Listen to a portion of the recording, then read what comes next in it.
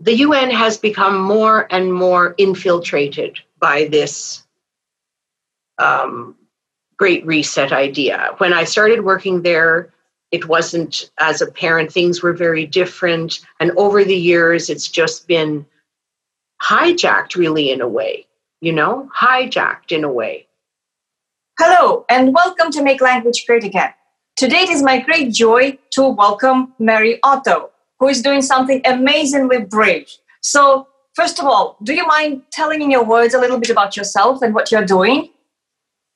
Sure, thank you. Yes. Well, I'm right now undertaking a communication campaign to preserve and protect the rights of Canadians. This is also important for people around the world, and I would encourage all citizens to be interested in this. But my background, I'm a Canadian citizen and a citizen of Jamaica and a permanent resident of Panama. And I worked in the UN for about 18 years throughout a period of 3 decades, from 86 to 2015 or so. And I am greatly concerned about what is called the Great Reset for the Fourth Industrial Revolution. And I have been studying this for at least 1 year. And those concerns bring me to take action. That is quite amazing. When I heard your story, or when I read your story rather, I was so moved and so impressed, because I think it is so important for people to realize that even probably the majority of employees of the United Nations or even the World Economic Forum, they have no idea. Or maybe they're starting to get an idea now, but they are human beings and they need to know what's happening and they need to really be talked to as human beings, which is what you're doing. So, first of all, when you were working at the United Nations, what were you doing? I mean, you don't have to tell me secrets, but, Oh, no. It's actually, the work in the UN is actually not very exciting in many ways. I mean, in many ways, it's wonderful and rich. At the same time, we work mainly with policy, and it's very dry sometimes. But I did a number of things. I have a master's degree in environmental studies. And I actually started out looking at water supply and sanitation in poor countries. But then I got interested in the technical side of development. And I have worked as a project designer, a program designer, a planner, a strategic planner, and other things related to that. A writer. I did a lot of writing. So I pretty much worked in it's really kind of a mechanical side of the United Nations, because all our work is done through projects. And so these projects have different structures and frameworks and so on. And so I pretty much worked in that world. And in terms of the subject areas, I worked in climate change adaptation, disaster risk reduction, environmental planning, macro planning, basically. Your heart was in a good place and you thought that you were doing exactly the right thing for the world, right? Oh, yes. And even in my time in the UN, I saw and felt changes throughout the decades. And now that I learned a lot more about what has happened in that time period, things make sense. So I would say today that 99% of employees in governments, in the United Nations, in the Bretton Woods organizations, and even maybe 80% or 95% that work within the World Economic Forum themselves, I don't think they have delved in deeply, or I'm not sure what's going on, but to me, it didn't take much to see that things were very off. I mean, the promotional videos directly from the World Economic Forum are shocking. Oh, to say the least.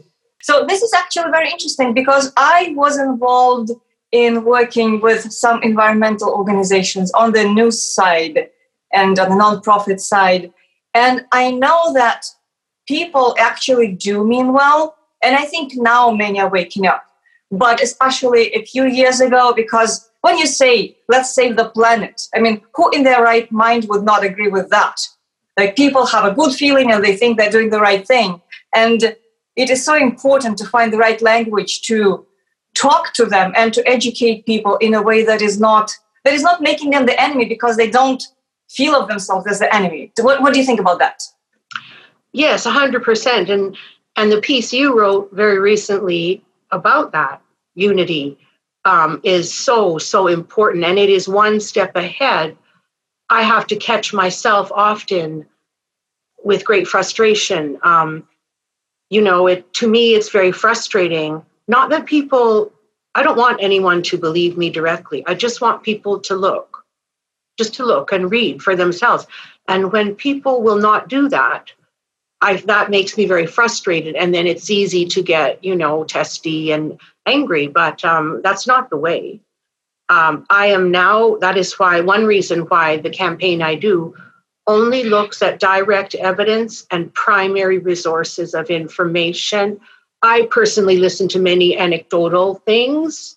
I like a wide background, but I want to show the evidence from the real sources, the real URLs, direct, real documents, just to start with that. That is so much. And if people would just look towards that, because if one looks at evidence from the direct sources, primary resources, immediately the theory must be taken away from conspiracy, because one sees the evidence of conspiracy and there's no doubting it, because the facts are the facts. And from a acquaintance of mine, Chris, he always says, the facts are the facts. And if people have problems with the facts, the problem does not lie within the facts. And that's true. That is so true. And I agree with you completely. And I struggle with the need to feel frustrated, with the natural impulse to be frustrated, obviously, every day. Because once you do certain research for a while and then you see how things connect very clearly, then it's like, God, what is so hard to see? I mean, like, come on. But then you realize that I too was a person who did not see that at some point. And maybe that phase in life ended a little bit earlier for me. But still, I was a person at some point where I had no idea, and I had idealistic notions about all those things. What can you say about your campaign and what you're doing? What do you want people to know? Oh, okay. Well, I can provide links for the address of the campaign, etc. And I can provide the briefing document for anyone to look at. It's 4 pages. I can provide that. But basically, this campaign does pretty much 3 things. Makes people aware, and I'm dealing with Canada because I have or somewhere, and I am. And when you say people are, who are you targeting for your campaign? Anyone in Canada who is a Canadian, or anyone in the world who wants Canada to be strong and free. That's it. Everybody. But in terms of the subject area, I'm looking at what rights Canadians have in the constitutions of Canada and the other documents and treaties and international protocols, et cetera, where Canada is a signature. So what rights do Canadians have? What conventions and treaties has Canada signed in terms of peace and human rights and freedom of speech in the United Nations or otherwise? And so what is the situation? What is the context in terms of their rights? And then also helping them stand up for their rights. So knowing the rights, standing up for the rights, linking them to information and other people, an information hub.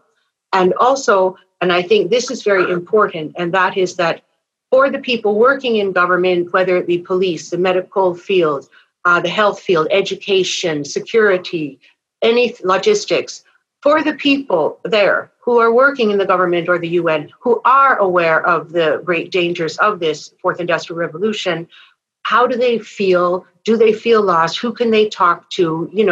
They're in a tough spot right now, and there are many of them. And perhaps they have a choice between quitting their job or feeding their family. So that's a really tough spot to be in. So that's I'm trying to do something for them. I don't even know what that will look like yet, but let's see what happens if people contact me about that issue also.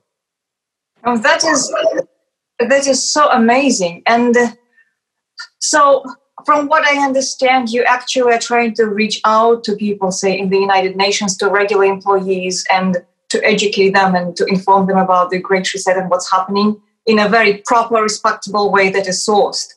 Is it correct? Oh yes, absolutely. That would be, yes, true.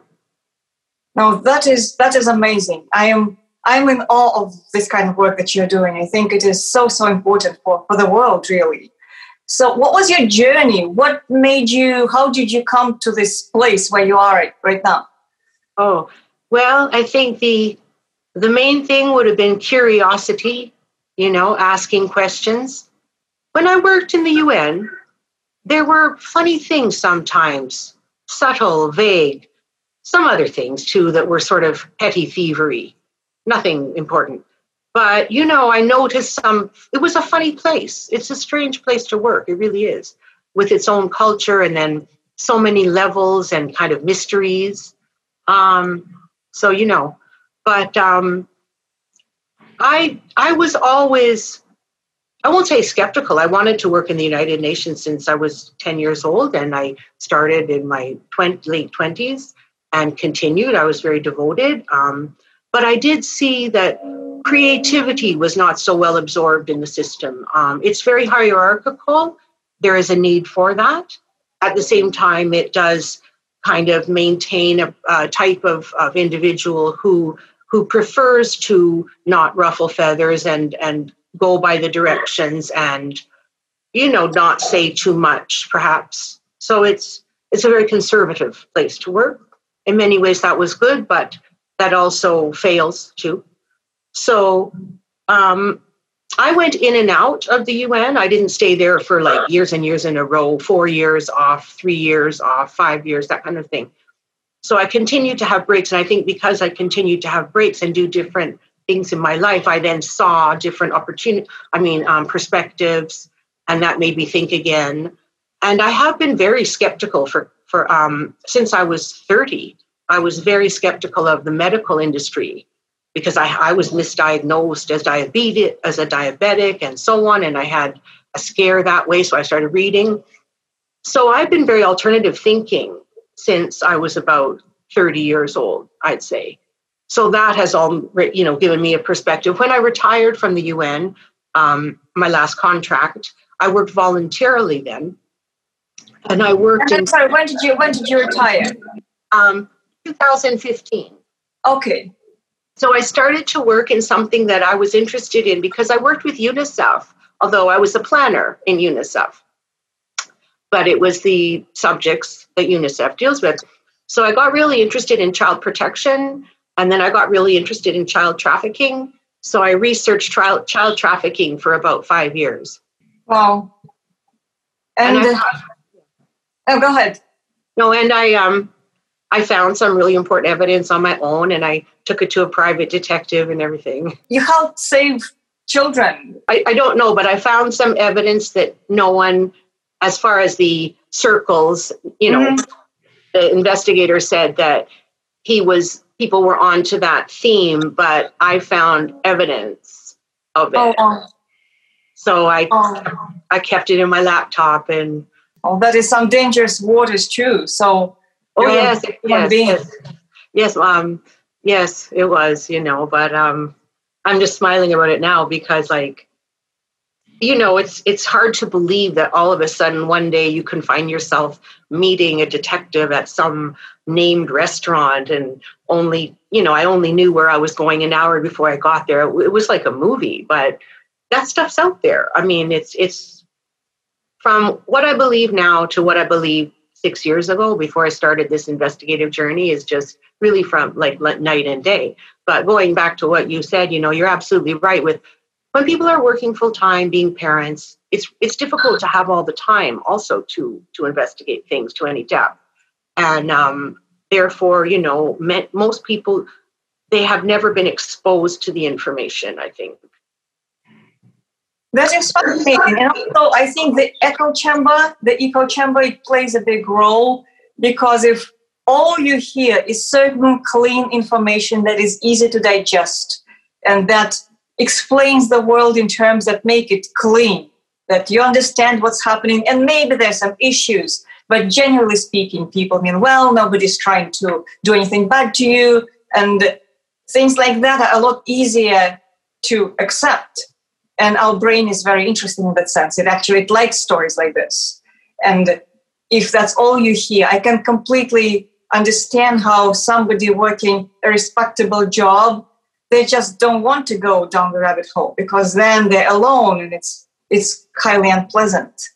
But then on the other hand, if somebody is trying to do something bad to you, and if you snooze on it, then sooner or later you're going to face it regardless of whether you avoided it or not, which is why it's important to deal with it.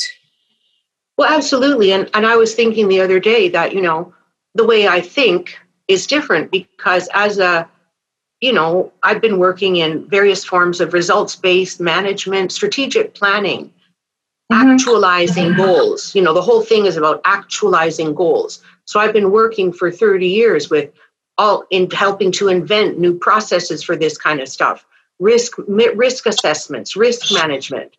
That is all, I take that for granted because I have developed that way of thinking for my job. But, the very first thing about doing any of those things, assessing risk, planning for your future, advising anyone in your family or whatever, the very first thing and the only thing that matters is an absolute deep and wide understanding of the context. If you don't have that, nothing else works. It will fail. So, because of that, I am these days working very hard to understand the context, because everything rolls off from that. What is the reaction that you're getting when you're reaching out to people in the United Nations or anywhere? What kind of reaction are you getting? Absolute zero. Nothing. Wow. So nobody writes back? No, they investigate me in LinkedIn. Oh. I see them searching in LinkedIn sometimes.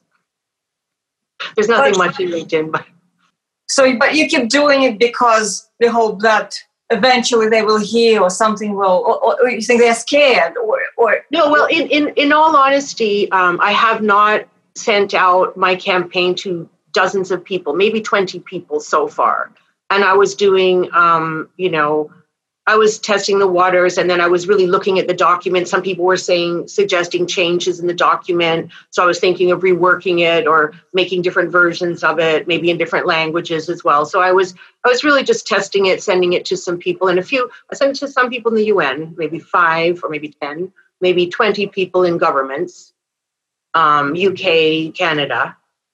And yes. So there's one politician in Canada who corresponds with me a little bit, who's on this same page, and I wouldn't say his name now because I wouldn't know him, but there are a couple of politicians in Canada, but not too many. And I see a few down in Australia, a few in England, a few in Italy, a few in many countries. And then, of course, the president, was it Tanzania, who died today. So, I mean, I think you're right. I think that when you're saying a lot more people know, or a lot of people are suspicious, a lot. A lot of people have a good understanding, maybe like you and I do, whatever.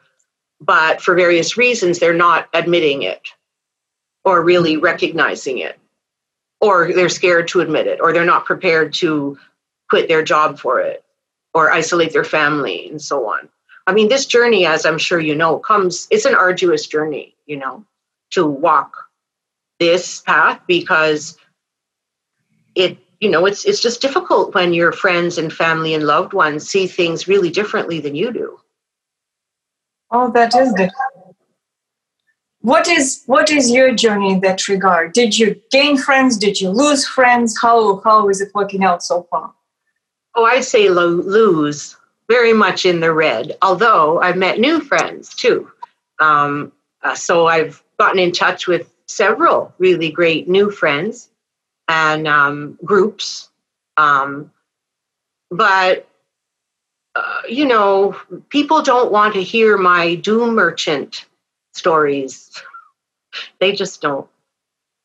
Well, people want to believe that it's all fine. We are just in the middle of the pandemic and everything is just a health response and we need it for public health and everything is going to be fine.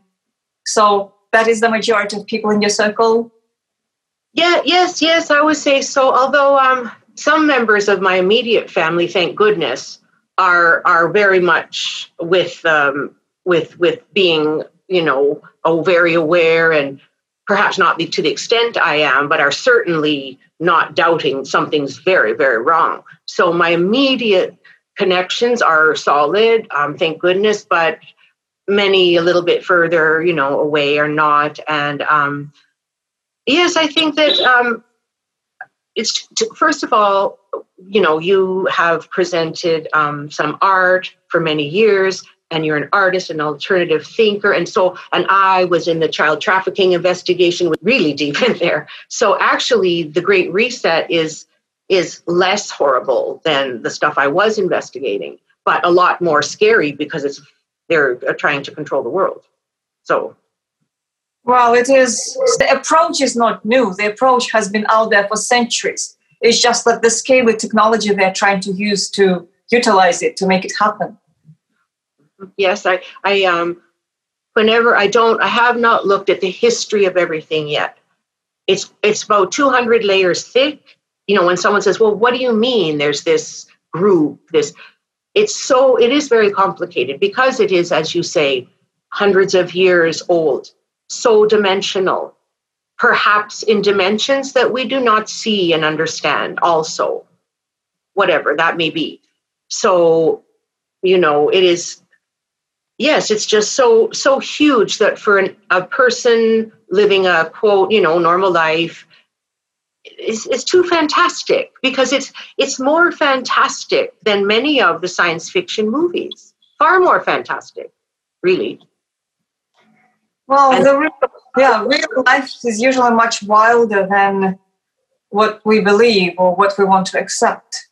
There's lots of things happening at all times. And yes, and then, for me, I had to, as I said, I was never really solid in the UN career, promoted all the time for many years. I was in and out.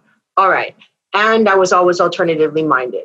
So I had a skeptical eye going. But for the people who devote their whole lives to these things, and then to find out they have helped build this thing, as well as that all the dreams weren't true, so their life is wasted. In order to preserve their nobility, they have to quit their job and give up their pensions, and their kids won't go to school anymore, and they won't have health insurance anymore. It's way too much. Really. The machine builds a trap. The machine is very good at building a trap. Oh, yes. And before, when I saw certain names of very prestigious institutions, I would think, oh, wow, that person is a whatever scholar. Now they're like code words. When I see them, I think, okay, I know that's part of that. So, you know what I'm saying? So you're trained into believing that it's wonderful to go to this prestigious thing, work for that prestigious thing. These people are gods or, philanthropists, whatever, the mentors of society, and you are part of building a better world. And yeah, so they trap you with your own ego to start with. They trap you with your pocketbook. And not also too, after you work in government or in the UN for 15 years and you're 51, you might not be able just to go and transfer into another job so easily, So they trap you with your job, and then, and also the paradigm, the way you see the world, your colleagues, so many things. It's a big, big trap. They set many traps for us in many ways, I'm starting to learn. That is so true. I really appreciate what you're saying. You're putting it with such clarity. I think it's important for people to know that. And I have been running away from the trap ever since I graduated college, because I originally planned to be in the academia in Tibetan studies, and I saw something stifling, but I just couldn't. I saw the stale element. It was too stinky to my senses. So I had to run. And then I did try in earnest. I tried the corporate route for a couple of years, where I thought, okay, enough of weird me, enough of weird artists. It's too inconvenient. Like, I'm a weirdo all the time. Why don't I try this corporate thing? And I loved it. I mean, I really embraced it. Of course, it didn't work out because it wasn't me and I was miserable. So, but I can completely understand how people with maybe less inclination to take risks, they would feel like they can take a little bit more of this trap, then a little bit more of this trap, and then 10 years down the road, they forgot everything else. Yes, and that's absolutely true. It's, you lose your contacts, you get nervous. Many of the people in the UN, for example, are maybe trained in law, but may have not really practiced it for so long, and then they're in another country. How do they go back into that field? So, it is difficult. Also, the what people might think is that people in the UN don't have to work too hard. That's not true. They keep this nowadays, now that they have the power of the corporate partnerships, might be different. Okay, but the salaries are very good. The allowances and benefits are extremely good, very, very good. But they keep the staff really trim. And, I think it's really more so to keep everyone really busy, which is good, really, than to have everyone flobbing around and off the gravy train. National governments, I think, federal national governments can get away with working in certain positions, don't have that kind of culture. I think local governments work hard. City governments, I think they work hard. Provincial, I think pretty much too. But the people, so it's not like a free ride in any way. You work hard. You have a lot to do. You're kept very busy. But it's very military, really. It's designed from the British administration, my understanding, or perhaps the French. But it's designed under British military. It's a military structure, very hierarchical. Even the titles, perhaps not today, but they have been, chief, division chief, officer, that kind of thing. So it's, and you do not say no to your boss. You don't, ever. You can go into the room and try to talk some sense into them, if that's the case, but people don't really even do that. So you're kept busy. And I think part of the reason is to keep everyone going without asking a lot of questions in a way. Not that what we're doing is anything shady, because the vast majority of the UN is not doing anything shady, but there's pieces of it that are. There's pieces of it that are very political, absolutely. But the average project of UNICEF in whatever country, you can't steal from it. There's way too many checks and balances. You could hire your friends for a consulting thing, I guess. There's stuff like that, right? Minor, petty, foolish, nothing. But you're going to see the results. It's going to be externally audited, totally public, So it's just a lot of projects, day-to-day stuff, working on stuff like more water, cleaning up the river, whatever. It's nothing exciting.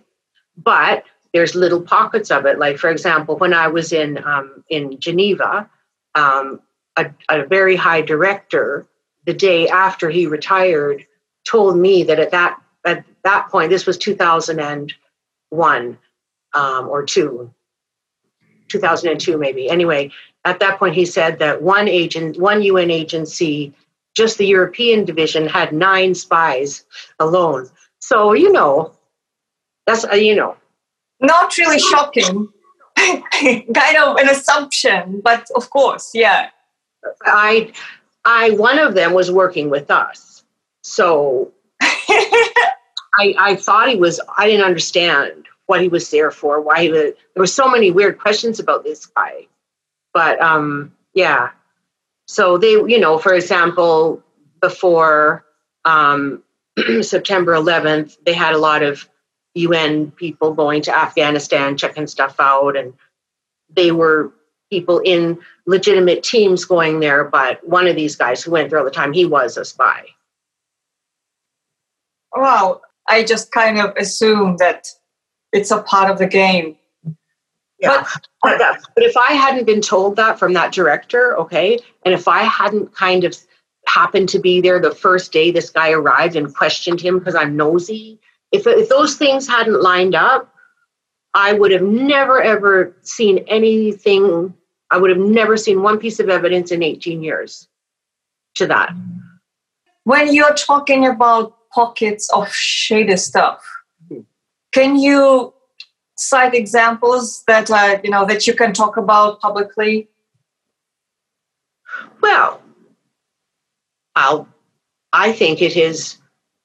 I don't understand. I'm not going to say this is shady. I will ask a question. Mm-hmm.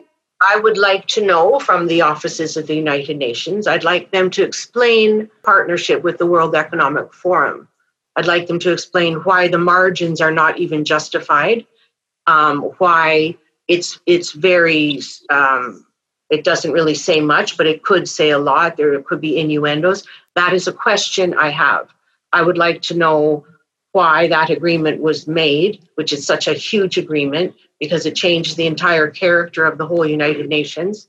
And I'd like to know why that, if that agreement was made with the signatures of the member countries and where those documents are.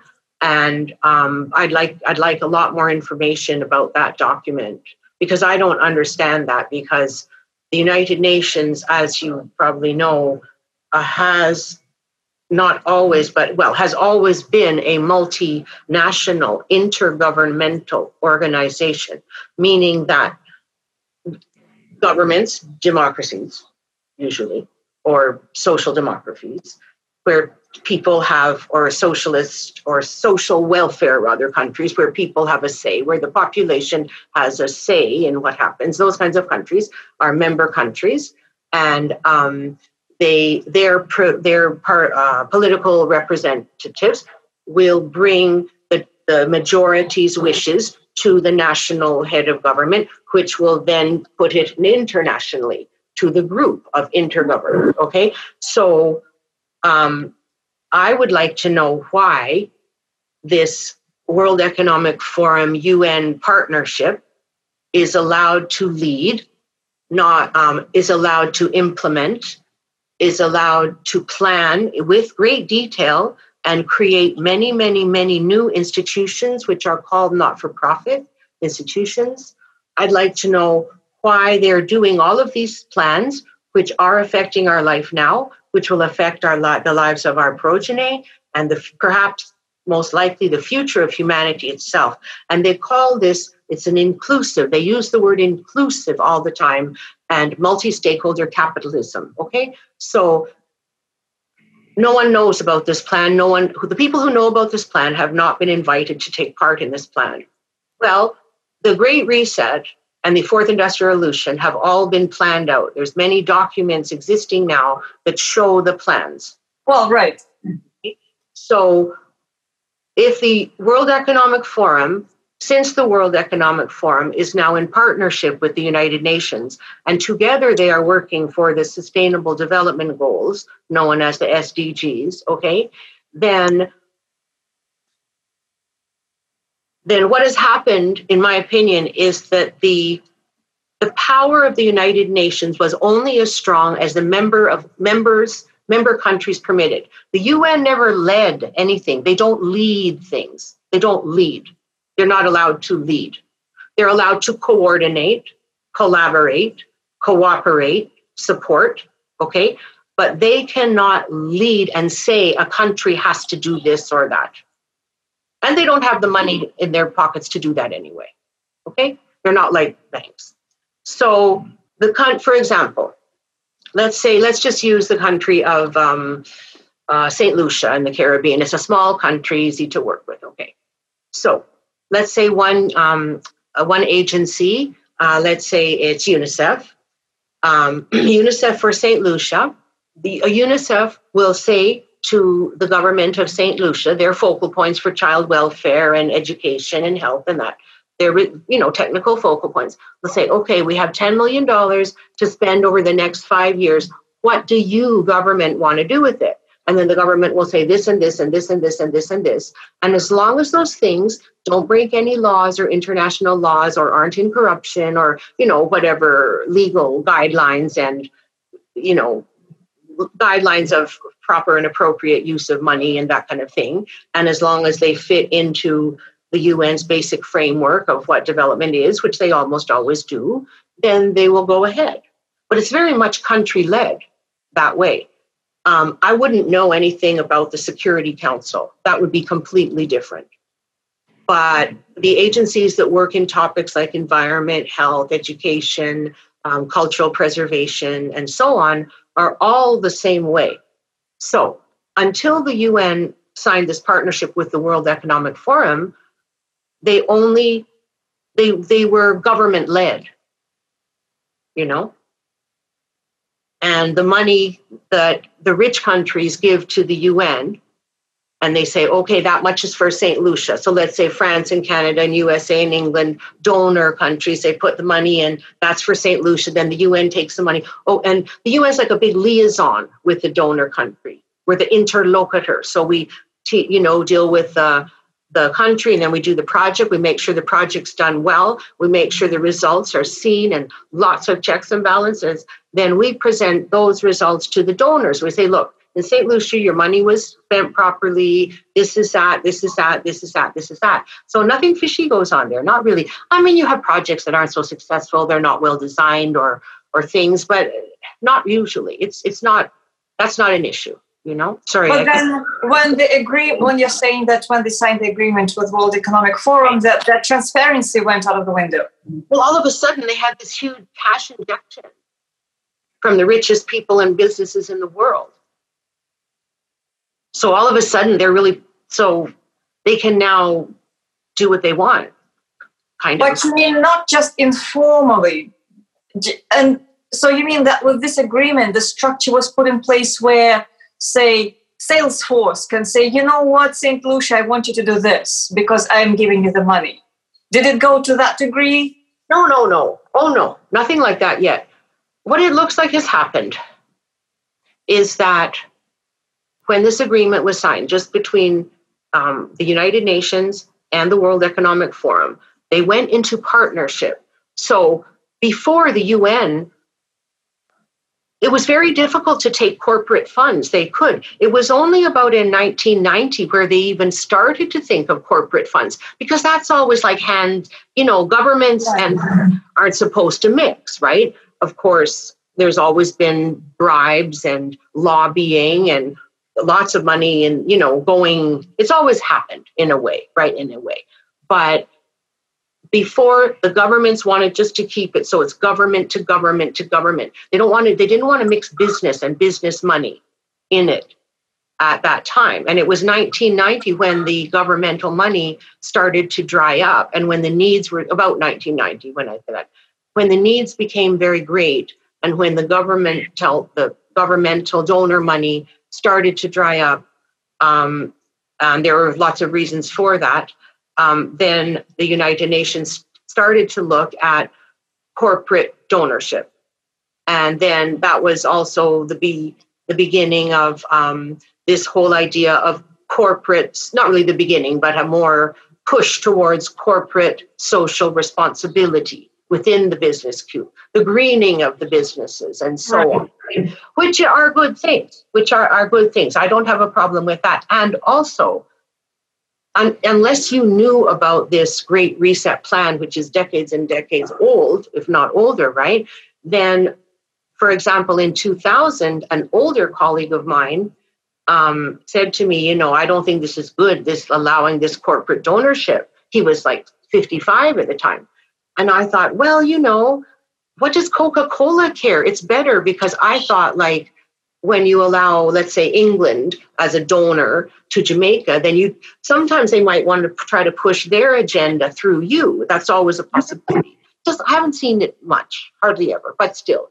And I thought, okay, what if Coca-Cola I'm just saying Coca-Cola as an example of one. Let's say they want to give some money to St. Lucia. And when I was in 2000, I was just thinking, oh, that's good, because Coca-Cola doesn't have an agenda. They're not in development, they just want their PR and as advertisement. Okay. But now that I see nowadays, that is not the case. Nowadays, with the World Economic Forum, a lot of corporate money is working towards this Great Reset and the Fourth Industrial Revolution. There's a lot of private sector money in there, as well as very powerful individuals and families around the world. So now you have this partnership, very vague, just basically saying they're going to work together on these sustainable development goals. Well, so to me, it looks like now the horse is off, and I don't understand how it even happened. I have no idea how this agreement was made, why there isn't more talk about it, how it got to be. But I'm thinking the language is so tricky because, for instance, when I read the whole UN document about Agenda 2030, and it is, if you don't know the context, then it's just a very bureaucratic, boring document that you don't even believe it's going to do anything. Because usually, people get salaries for producing those huge documents that are detailed and boring and completely unimaginative. And you think, okay, so somebody got their salary, great, but nothing's going to happen because that's just how it usually works. And yet, with the context, all that language that is otherwise useless can be put to work to do, well, whatever they want, really. And if they want something that is not very good, then that's what they're going to try to do with it. And it is fascinating how language can be deceptive. To that exact point, and I won't give the exact example because I would have to check a couple of details first. And I don't like to speak about something unless I remember the detail. But basically, I came across a report from the Secretary General's office, a remark made by his office. They used the word sanction. And what I was looking for was perfect because, anyway, I'll just say that they used, I can give more details about this when I go and refresh myself of the exact names of the documents and what I'm talking about here. But basically, they used the word sanction. And I thought the word sanction, now that means two things. It means two things, the word sanction. So the word sanction can mean we're sanctioning this country because we don't agree with them. So we're pushing them away and not having anything to do with them. But sanction can also mean approve. The exact opposite. So I saw an example of that where they used the word sanction to try to sound like they were putting something, but legally they could say, well, no, we approve it. And when did you start doubting WHO? Well, I never had much to do with them before. I never worked with anyone from there really. It wasn't my field. So I never thought about them much. So really just when COVID started, I guess, is when I started to really look at them, And I learned something too about them. There are UN agencies, which are called specialized agencies. They might have another name as well, but WHO is one of them. And those agencies do not report to the Economic and Social Council of the United Nations, also called ECOSOC, which is an oversight body that's very strict. It's very strict in terms of money, in terms of everything, the results. I never went to an ECOSOC meeting personally, but I did help my bosses prepare. They were under a lot of stress, very rigorous and demanding. But WHO is not. So WHO is governed by its own board. So there's no oversight at all? It's governed by its own board. Well, I'd have to look into the exact, again, I like to be precise, the exact details surrounding that. So perhaps now they coordinate and collaborate with many other bodies, and they would be expected to work within their mandate, and they would be expected to work within various professional and ethical standards within the United Nations, okay? But from what I can see, and again, I would like to have more information if I am incorrect, but from what I can see, they are, they do not have the level of oversight from ECOSOC. But so, for instance, if at some point, say 10 years down the road, it becomes obvious that their guidance was murderous and that a lot of people actually suffered or passed away because of what they recommended or enforced or not enforced, like tried to make people do. So is then the legal means, as in lawsuits, is it the only way? So there's no oversight mechanism that can they be punished within their own structure, within the UN structure? Oh, Lord, I don't know. They would, certain oversight, they would have to report to their donors. So the donors would have some oversight, okay? But if the donors are largely, who, right, and then who, this gets sketchy. That's what I'm saying. So, right, the person overseeing is only able to oversee as far as his position and his boss's positions have not been corrupted, right? So if it is corrupt, which it seems like it is greatly, then essentially good luck. Their own board, it depends who's on their board. So the policing or oversight power of their board maybe changes. Let's say, for example, one of the board is the country of whatever, Germany, just to say that. Then maybe if Germany wants to step up the power, if they don't like what WHO is doing, maybe they change their representative and then one of the board becomes Germany, but there's still 11 or whatever number others on the board. I don't know the exact number on their board, okay? So it's a very sort of elastic thing because today your director is X person and he or she may choose to uphold this very rigorously while not worrying about that, or make this a focus, or trying to please this boss or that or whatever. And then a new director comes and everything really changes because, there really is a lot of power with whoever is leading. So, and what is your message to people who do work in the government or in the UN or even at the World Economic Forum? What is your human message as of somebody who did that job and who has come to realization that we do have responsibility for the world and for future generations? Well,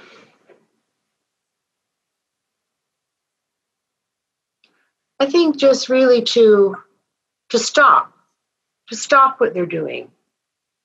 Just stop, maybe for a week, maybe 2 weeks. Just stop and go into a field and feel the warm sunshine with their dog and feel that sunshine is the same warmth on the dog's fur, and then know that their friends are going to be cooking chili at home, and to go back and enjoy a meal with the fire and the chili, maybe even a beer, and have a sing song and say to themselves, isn't this enough? Wow. Because the poor world is not leading us into this. So if we think we're doing all this to help them, and in terms of they've taken goals that were, I don't think I'm kind of jumping around here, but the UN has become more and more infiltrated by this Great Reset idea. When I started working there, it wasn't as apparent. Things were very different. And over the years, it's just been hijacked really in a way, hijacked in a way. So the world of money, through the world of politics, with the world of politics, has gone into the UN and hijacked it really. I think it's sort of, I don't know too much about history, but when they speak of when the church and state were once one, and then the separation of the church and state, well, this is the people, democracy, governments being manifested in the United Nations. And, then to see that it has just sort of now been married to money, to the world of money, and therefore the world of politics. So that's happened. Oh, thank you. Thank you again for your courage. And if there's anything else that you want to say, go ahead and say it. I just wanted to, again, this goes back to what you said very beautifully and eloquently in one of your latest articles, and that's the idea of unity,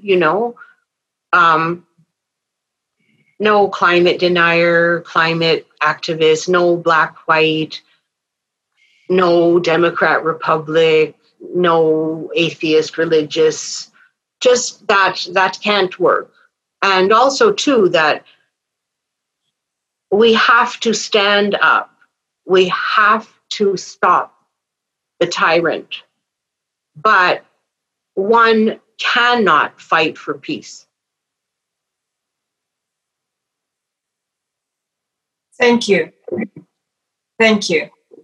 And thank you for being a beautiful human being. You're very, very inspiring. Oh, thank you. And we all need each other. Like, we all can do something that is our piece of the puzzle. And it is important. I think it is really important to feel like the power comes from a lot of people doing their best, and that none of us can fight the tyrant on our own. It's impossible. But we can be brave, and together we're far more powerful. Right. I always think of the phrase, be the drop that tips the bucket. So if you have a bucket and the bucket holds 30,000 drops of water, and you're the first drop, and then you're the 30,000th drop, and then you're the 30,001st drop, and that drop tips the bucket, but makes no less important the 30,000th drop or all those underneath right to the first drop. So I always just, even though you know you're going to be a drop, if that, drop anyway. Fill the bucket, tip it. Thank you. Amen to that. Thank you, Mary. Thank you too.